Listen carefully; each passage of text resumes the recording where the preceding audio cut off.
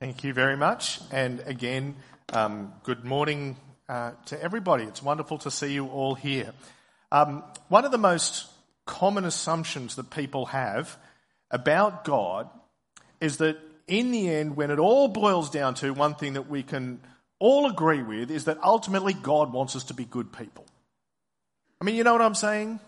Now, you might believe this and I might believe that, but just, be a good person, Isn't that really what's at the bottom line of it all? Actually, certainly that ends up being the assertion of people that I'm often chatting with when I'm having one of those friendly yet slightly awkward conversations that follows when they ask me, so what do you do? And I tell them I'm a minister at a church, and then often this is where it'll sort of go. Because religion makes them feel awkward, but they don't want to appear to be anti, they don't want to appear to be rude, and so they poetically try to find some common ground so that we can all get on with talking about more comfortable subject matter like the football. Now, I think we can all agree that being good is good and that it's worth striving to be a good person. But what is the good that ultimately God wants of us? Now, we're up to the sixth in our talks on the series of the fruit of the Spirit. We've looked at love and joy and peace and forbearance and kindness, but now we come to goodness. But what is it? What is goodness?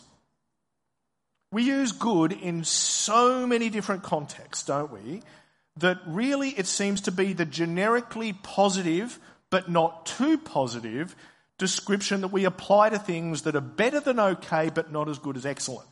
Right? It sort of sits in the middle there. But when you think about it, anything that is specifically cited as a fruit of the powerful work of God's Spirit in your life must have more substance than just being okay and a bit more than okay and a little less than excellent. What is goodness? Well, strictly, the definition is that goodness is the positive moral quality characterised especially by interest in other people and their welfare. But the word that Paul uses in Galatians 5 is a bit different to that. It's goodness with a difference, I guess you could say. The word that Paul uses, you see, combines the Greek word for good with the one for with. Okay, so it's goodness. It's an interactive goodness. It's a goodness towards, goodness with. So it's an inner goodness, wisdom, righteousness, benevolence that shares itself with other people. It's goodness with. So as I suggested last week, you can think of it this way. Kindness that we looked at last week is the gracious heart, and goodness is the gracious action. Goodness is taking kindness and love out for a spin, so to speak, but not for our own benefit, not to win the esteem and approval of other people, but out of love for neighbour and to bring glory to God. So goodness is pretty good. But unfortunately for our common grounders, humanity actually has got a pretty serious goodness problem. There's this famous encounter from Jesus' ministry. You can read about it in Mark chapter 10. You've got this young man who comes up to Jesus and he falls on his knees before him. And he says, "Good teacher, what must I do to inherit eternal life?" But Jesus' answer to him begins with a really interesting comment. He says, "Why do you call me good?" Jesus answered, "No one's good except God alone." Now, of course, the man had no idea who he was talking to. He didn't realise he was actually talking to God the Son, someone of whom the description good was more than appropriate. But with his answer, you see what Jesus does. He focuses the man's attention to ponder what good really means. Certainly what is good enough to inherit eternal life. And at the same time, he points out a massive, massive problem. No one's good. No one. That's a pretty blanket statement. Whatever true goodness is, no member of the human race truly possesses it. Well, Jesus' answer goes on. He points out those are the 10 Commandments that particularly relate to how we treat other people. So verse 19, you know the commandments. You shall not murder, you shall not commit adultery, you shall not steal, shall not give false testimony, shall not defraud, honour your father and mother. Teacher, he declares, I've kept all of these since I was a boy. Now, given that his humble attitude that he shows, given that he falls at Jesus' feet, we can only assume that this man is at least sincere in what he's trying to say. He's mistaken, but he is sincere. So what we've got before us is the kind of person that the average man in the street would genuinely describe as being an overwhelmingly good guy. We would look at this bloke and say, he's a good bloke. But he asked a very important question, and a question that I think actually reveals that in his heart he's a bit troubled, that he suspects that there is actually more to entering the kingdom of God than just doing what he's currently doing. I think he knows that good enough is not good enough. And so Jesus needs to give him the hard truth of the matter. Look at verse 21. Jesus looked at him and loved him. He loved him. One thing you lack, he said. Go sell everything you have and give to the poor, and you'll have treasure in heaven. Then come, follow me.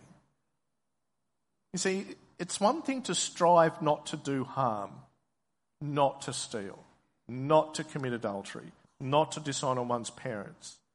But can this man give all that he has to the needy and go follow Jesus? Can he truly love his God with all of his heart and mind and strength and love his neighbour as himself in service of the kingdom of God? Because that is true goodness. And the answer is no. He can't do it. The man goes away sad. Look, it has to be said that the human heart has great capacity for goodness. We are all made in the image of God, after all. And there's so much that people do that is generous and helpful and beneficial for others. No, pretty much everyone on earth has got the capacity for that. See, it's not that there's no goodness present at all, but that in humanity, all goodness is corrupted. So I used to have a peach tree in the back of our garden at Minchinbury when we used to live there. And the beginning of every spring, the flowers would come out and they were absolutely beautiful. And by summer, it actually bore a lot of fruit, like it was covered in golden fruit. And you could pick one and you could grab a knife and you could cut a slab off it, a small part of it, and eat it, and it was delicious. I mean, this is not me bragging about my tree. I didn't put the soil in the ground, all right? It's not my credit. But let me tell you, that homegrown peach was the tastiest, sweetest peaches that I have ever had. And you see, that was the tragedy of the whole thing. Because on the surface of those fruit was some little dark spots, tiny little holes. Some peaches had hardly any of these little tiny holes, and others had quite a few. But every single peach at least had one of them. It was a sign of fruit fly that had laid its eggs on it just after it had finished flowering. Some parts of the peach were delicious, but there was not one peach that was fit for selling in a shop. There is not one peach that you could offer someone in good conscience. Not one peach that didn't have a little grub burrowing away in the middle of it.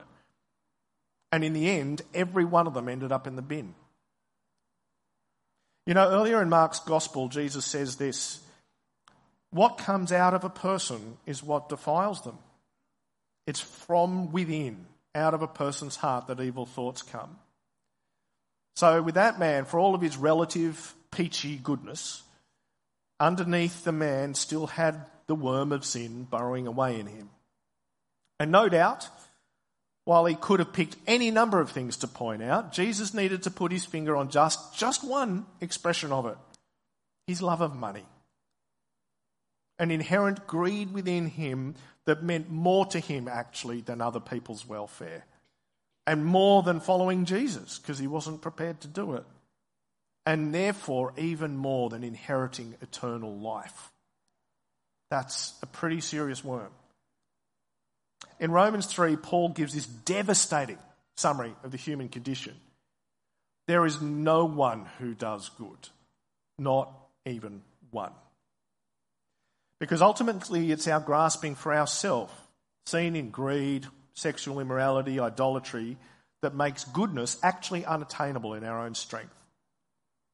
You know, famously after that young man walked away, his disciples, Jesus' disciples, are stunned. And they remark in amazement, well then who can be saved? And Jesus says, well with man this is impossible, but with God all things are possible.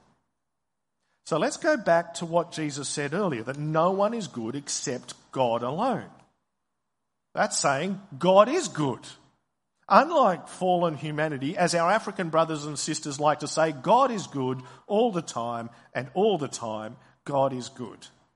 As John says, God is light, and in him there is no darkness at all. God is not kindness without action, nor is he good without love. God sees, he feels, and he acts what is good. Remember that important passage we looked at from Exodus 34 over a few weeks ago, where God reveals his glory to Moses and he proclaims his name. Well, God's glory is his goodness. He says, I will cause my goodness to pass before you. All of it. And when he does, what does he do? He proclaims his name, the Lord, the one who's gracious and compassionate and faithful and slow to anger and loving and forgiving and just. And he shows his goodness not just to a select few, but to everybody. Look at what we read in Psalm 145. Great is the Lord and most worthy of praise. His greatness no one can fathom. One generation commends your works to another. They tell of your mighty acts. They speak of the glorious splendour of your majesty. And I will meditate on your wonderful works. They tell of the power of your awesome works, and I will proclaim your great deeds. They celebrate your abundant goodness and joyfully sing of your righteousness. The Lord is gracious and compassionate, slow to anger and rich in love. The Lord is good to all. He has compassion on all he has made. So, in other words, no matter who you are, whether you're godly or whether you're not godly, every drawn breath, every cool breeze, every recovered cold, every restful sleep, every refreshing drink, every satisfying meal, every warm embrace, every new dawn, every good and perfect gift is from above. It is from God, our good God. The Lord is good to all. He has compassion on all he has made. But there's a special goodness that God shows his people. He doesn't just provide, he leads, he protects, he shepherds them. And we heard King David's reflection on that earlier in Psalm 23. His song to the Lord, his shepherd, whose goodness and love will follow him all the days of his life, and surely he will dwell in the house of this good Lord forever. But David had worms, didn't he? You know the ones I mean. He too fits into the no one is good category, just like every one of us does. Indeed. Because the greatest expression of God's goodness is him doing the impossible. Redeeming sinners and shepherding them to the house of the Lord forever. Jesus would do with his whole life what the rich young man couldn't do with his money. Jesus shows his goodness in giving everything away for the objects of his love, that he might gather them to himself. John 10, Jesus says, I am the good shepherd. The good shepherd lays down his life for the sheep. The hired hand is not the shepherd and does not own the sheep, and so when he sees the wolf coming, he abandons the sheep and runs away. Then the wolf attacks the flock and scatters it. The man runs away because he's a hired hand and cares nothing for the sheep. I am the good shepherd, and I know my sheep, and my sheep know me. just as the Father knows me and I know the Father, and I lay down my life for the sheep. I have other sheep that are not of this sheep pen, and I must bring them also. And they too will listen to my voice, and there shall be one flock and one shepherd. Jesus' love and care leads to the most amazing action. That's grace in action. I mean, sometimes I think that goodness can end up being the forgotten fruit of the Spirit, right? Perhaps this is because of the way, as I mentioned earlier, that the English language has made good such a generic everyday word. Compared to the others, it tends to sit in the background, a bit nondescript, the word that you skim past on your way through from kindness to faithfulness, gentleness and self-control. But go home today and read again Luke 23. Luke 23. I want you to read it slowly and place yourself there in that scene.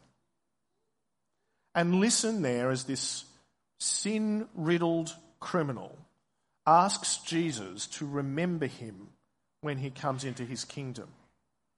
And hear Jesus' response to that man who, from his own admission, was so bad he deserved to die. And listen to him say, "Truly I tell you, today you will be with me in paradise." And then watch as Jesus breathes his last and commits his spirit to his Father. And then say to yourself, this is goodness. This is goodness. This is love that doesn't stay impotent in one's heart, but acts. This is kindness that does more than think nice things about people. This is generosity that does not merely give away loose change to make yourself feel good or to check off a box on some moral checklist. This is the good shepherd laying down his life for his sheep. This is goodness. And this is what God, in his grace, makes us. Look at what Paul, using a similar word, righteousness, says in 2 Corinthians. God made him who had no sin to be sin for us, so that in him we might become the righteousness, no less, of God. Jesus is the embodiment of goodness. And by his Spirit, God works in us that his goodness might be displayed in us. See, the good shepherd is at work creating good sheep. And that is key to the transformation that God brings about in our lives. And Ephesians 2 puts it powerfully. We were dead in our transgressions and sins, fruit destined for the bin. But then by his grace, God does his powerful saving work for us in Christ, making us alive, raising us up, securing a place for us with him in the heavenly realms, locked in. But this new life is to show its newness. It is not without purpose. Look at Ephesians 2:10. For we are God's handiwork, created in Christ Jesus to do good works, which God prepared in advance for us to do. So Jesus called to that young man. He repeated to his disciples on a number of occasions. He repeats to us, take up your cross and follow me. So Christ-like goodness, grace that shows itself in action, is to evidence itself in the lives of his redeemed people that they might point others to the good shepherd. Matthew 5. In the same way, Jesus says, let your light shine before others that they may see your good deeds and glorify your Father in heaven. See what I mean? Goodness is, don't skim over it. Goodness is important. It shows the world that we belong to Jesus. And it brings joy to our good shepherd when he sees his sheep taking after him. Now, of course, there's a challenging edge to Jesus' parable of the sheep and the goats that we heard earlier. I mean, imagine what a terror that would be on the last day to hear from Jesus saying, depart from me, you who are cursed. Because one's lack of goodness to others was an expression of one's lack of goodness to him. But let's hear again his words to his sheep. Then the king will say to those on his right, "Come, you who are blessed by my Father. Take your inheritance, the kingdom prepared for you since the creation of the world. For I was hungry, you gave me something to eat. And I was thirsty, and you gave me something to drink. And I was a stranger, and you invited me in. I needed clothes, and you clothed me. I was sick, and you looked after me. I was in prison, you came to visit me." And then he says, "Truly I tell you, whatever you did for one of the least of these brothers and sisters of mine, you did for me." So, since Jesus brought it up, let's now shift on the way that we can show goodness to others. Now remember, the fruit of the Spirit is specifically goodness with. Not just goodness, goodness with. It is an interactive goodness. So what I want us to think through is 5 key areas where we are also encouraged to put our grace, our graciousness, to action. And as we do, I want us to, as we look at these 5, I want you to think of one thing. I want to think, do some reflecting and think, which aspects of goodness should I particularly pursue more? You can send emails. Dave, you should particularly work on this. But maybe even think about yourselves. I don't want to get that many emails. No, but which ones should you particularly be working on? What do you think is a goodness that you could grow in? Because you can. God's Spirit's going to help you to do it. Now, the first aspect of goodness I want to look at is compassion. The goodness of a kind heart that's not content to be just a moved spectator, but chooses to roll up their sleeves and actually act mercifully. You know, one time Jesus challenged a self-righteous Pharisee with that most famous of parables in Luke 10, the Good Samaritan. What does love of neighbour look like? Now, you know the story, okay? A man is on a journey to Jerusalem and he's assaulted by robbers and he lies beaten and wounded by the side of the road. And a priest walks past and a Levite walks past, and despite both of them seeing the man lying there beaten up, they actually cross over to the other side of the road and leave him there. Somebody else's problem. But then the Jews' racial enemy arrives on the scene, a Samaritan. Verse 3 from Luke 10. A Samaritan, as he travelled, came to where the man was, and when he saw him, he took pity on him. All right, well, that's nice. I wonder if the other two, when they walked, took pity on him. But he doesn't stop with looking and going, "Isn't that sad?" He went to him and bandaged his wounds, pouring on oil and wine. And then he put the man on his own donkey, brought him to an inn and took care of him. And the next day he took out 2 denarii and gave them to the innkeeper. "Look after him," he said, "and when I return, I'll reimburse you for any extra expense you may have." Which of these 3 do you think was a neighbour to the man who fell into the hands of robbers? And the expert in the law replied, grumpily probably, "The one who had mercy on him." And Jesus told him, "Go and do likewise." There is something wonderfully second nature about the Samaritan's care for that man, isn't it? It's like it's instinctive. He just gets on with looking after the man's needs, and he doesn't seem to be thinking twice about what he's sacrificing in the process. He's doing what is necessary to actually minister to this guy. Because love of neighbour meant doing what needed doing, and other concerns took a back seat.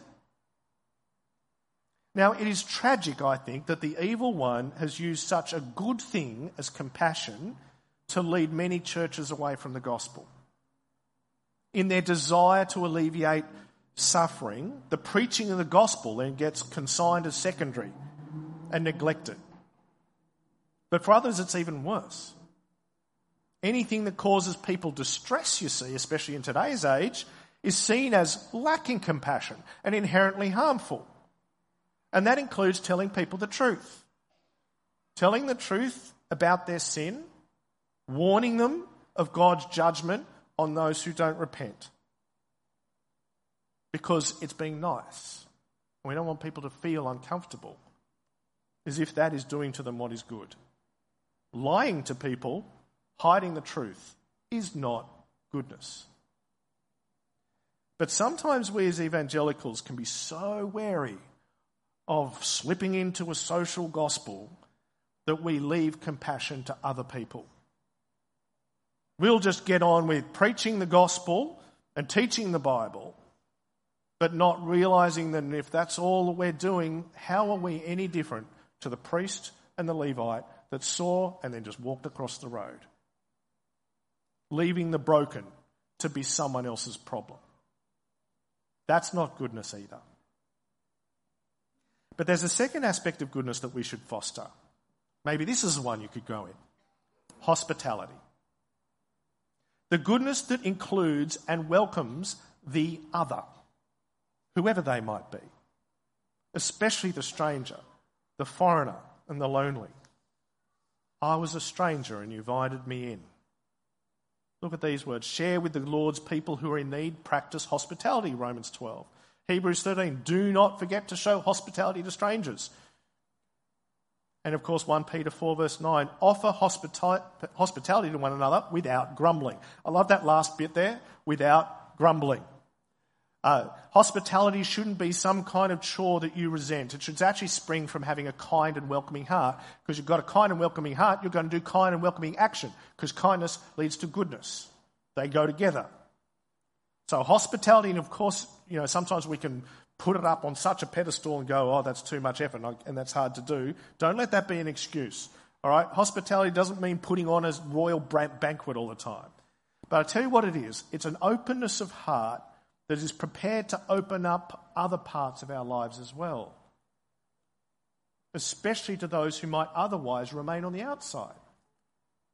I mean, think of your own life and your own groups. And I want you to think of both, not just you personally, the groups that you're in, the church that you're in, the Bible study group, your social groups you're in. How hospitable are you? Singular and plural. Let me ask a question. Not when was the last time you had someone over or something like that. And we all know that COVID has really disrupted this a lot. We understand that. Now, the question I want us to ask ourselves is not when was the last time, but when's the next time? When's the next time? Good Christ-like households, churches and peer groups are not closed circles. Goodness opens the front door. Goodness walks across the room.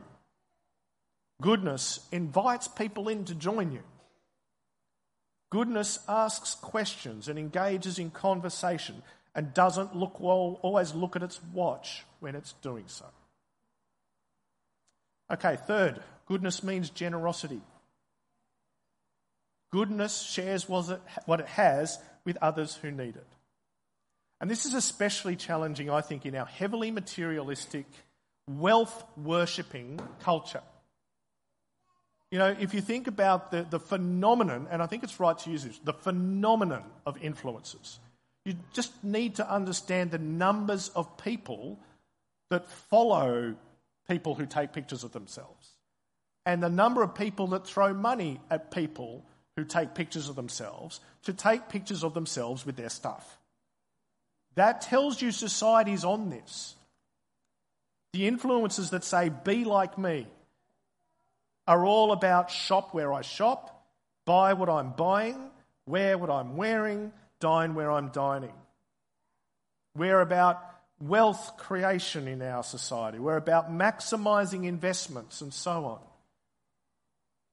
And this is one space where God actually confronts us with a pretty firm line. There is good, he says, or there is greed. Failing to be generous, to use the language of Jesus' parable, is very goat-like behaviour. In Galatians, Paul warns the church, do not be deceived. God cannot be mocked. Do you think of greed as mocking God? Wow. A man reaps what he sows. Whoever sows to please their flesh, from the flesh will reap destruction. Whoever sows to please the Spirit, from the Spirit will reap eternal life. Let us not become weary in doing good, for at the proper time we will reap a harvest if we do not give up. And therefore, as we have opportunity, let us do good to all people, especially to those who belong to the family of believers. So it's almost as if the goodness of generosity is one of those areas of goodness that continually needs stoking and encouragement because it's a hard area of goodness. And if God knows that this is one that Christians of all eras have dealt with, that's 50-something AD. We're 2020 and we still need to hear the same thing. And everywhere in between us need to hear it. And so he keeps reminding us of the generosity that he's shown to us and will continue to show to us in eternity. 1 Timothy 6, command, again, hear the strength of that word, command those who are rich in this present world not to be arrogant or to put their hope in wealth, which is so uncertain, but to put their hope in God, who richly provides us with everything for our enjoyment. Command them to do good, to be rich in good deeds, and to be generous and willing to share. In this way, they will lay up treasure for themselves as a firm foundation for the coming age, so that they may take hold of the life that is truly life. But, in the end, generosity should not be a chore. It should be a joy, an opportunity. That's what Paul says to the Corinthians. He says, each of you should give what you've decided in your heart to give, and not reluctantly or under compulsion, because God loves a cheerful giver, because he is. And God is able to bless you abundantly, so that in all things at all times, having all that you need, you will abound in every good work. Now the spirit is willing, but the flesh is often weak. So is your generous heart, that kind of desire to be generous, does it actually translate into action? Now the fourth aspect's one that for time reasons I'll just mention in passing. And that is that goodness does the work of the kingdom. Goodness uses one's abilities and time to partner with Jesus and the work of the gospel, because it is good. And goodness loves the saints and is actively looking for ways to serve them and to build them up in action, not just up here or in here. And goodness sees those that don't yet know Jesus, and goodness loves them, and goodness actively seeks their salvation. And finally, goodness is not just physical action. Look at what Jesus says in Luke 6. Each tree is recognised by its own fruit. People do not pick figs from thorn bushes or grapes from briars. A good man brings good things out of the good stored up in his heart, and an evil man brings evil things out of the evil stored up in his heart. For the mouth speaks. As he suddenly moves to the mouth. For the mouth speaks what the heart is full of. And that means we need to think about the goodness of our speech. It needs to pervade it. How good is yours? Do you speak words that help? Do you speak words that bring benefit? Do you speak blessing and not cursing? And of course, perhaps the best use of your tongue, do you share the good news? Let me close with the prayer that Paul gives about goodness in 2 Thessalonians. Let me pray. With this in mind, we constantly pray for you, that our God may make you worthy of his calling, and that by his power he may bring to fruition your every desire for goodness and your every deed prompted by faith. And we pray in Jesus' name. Amen.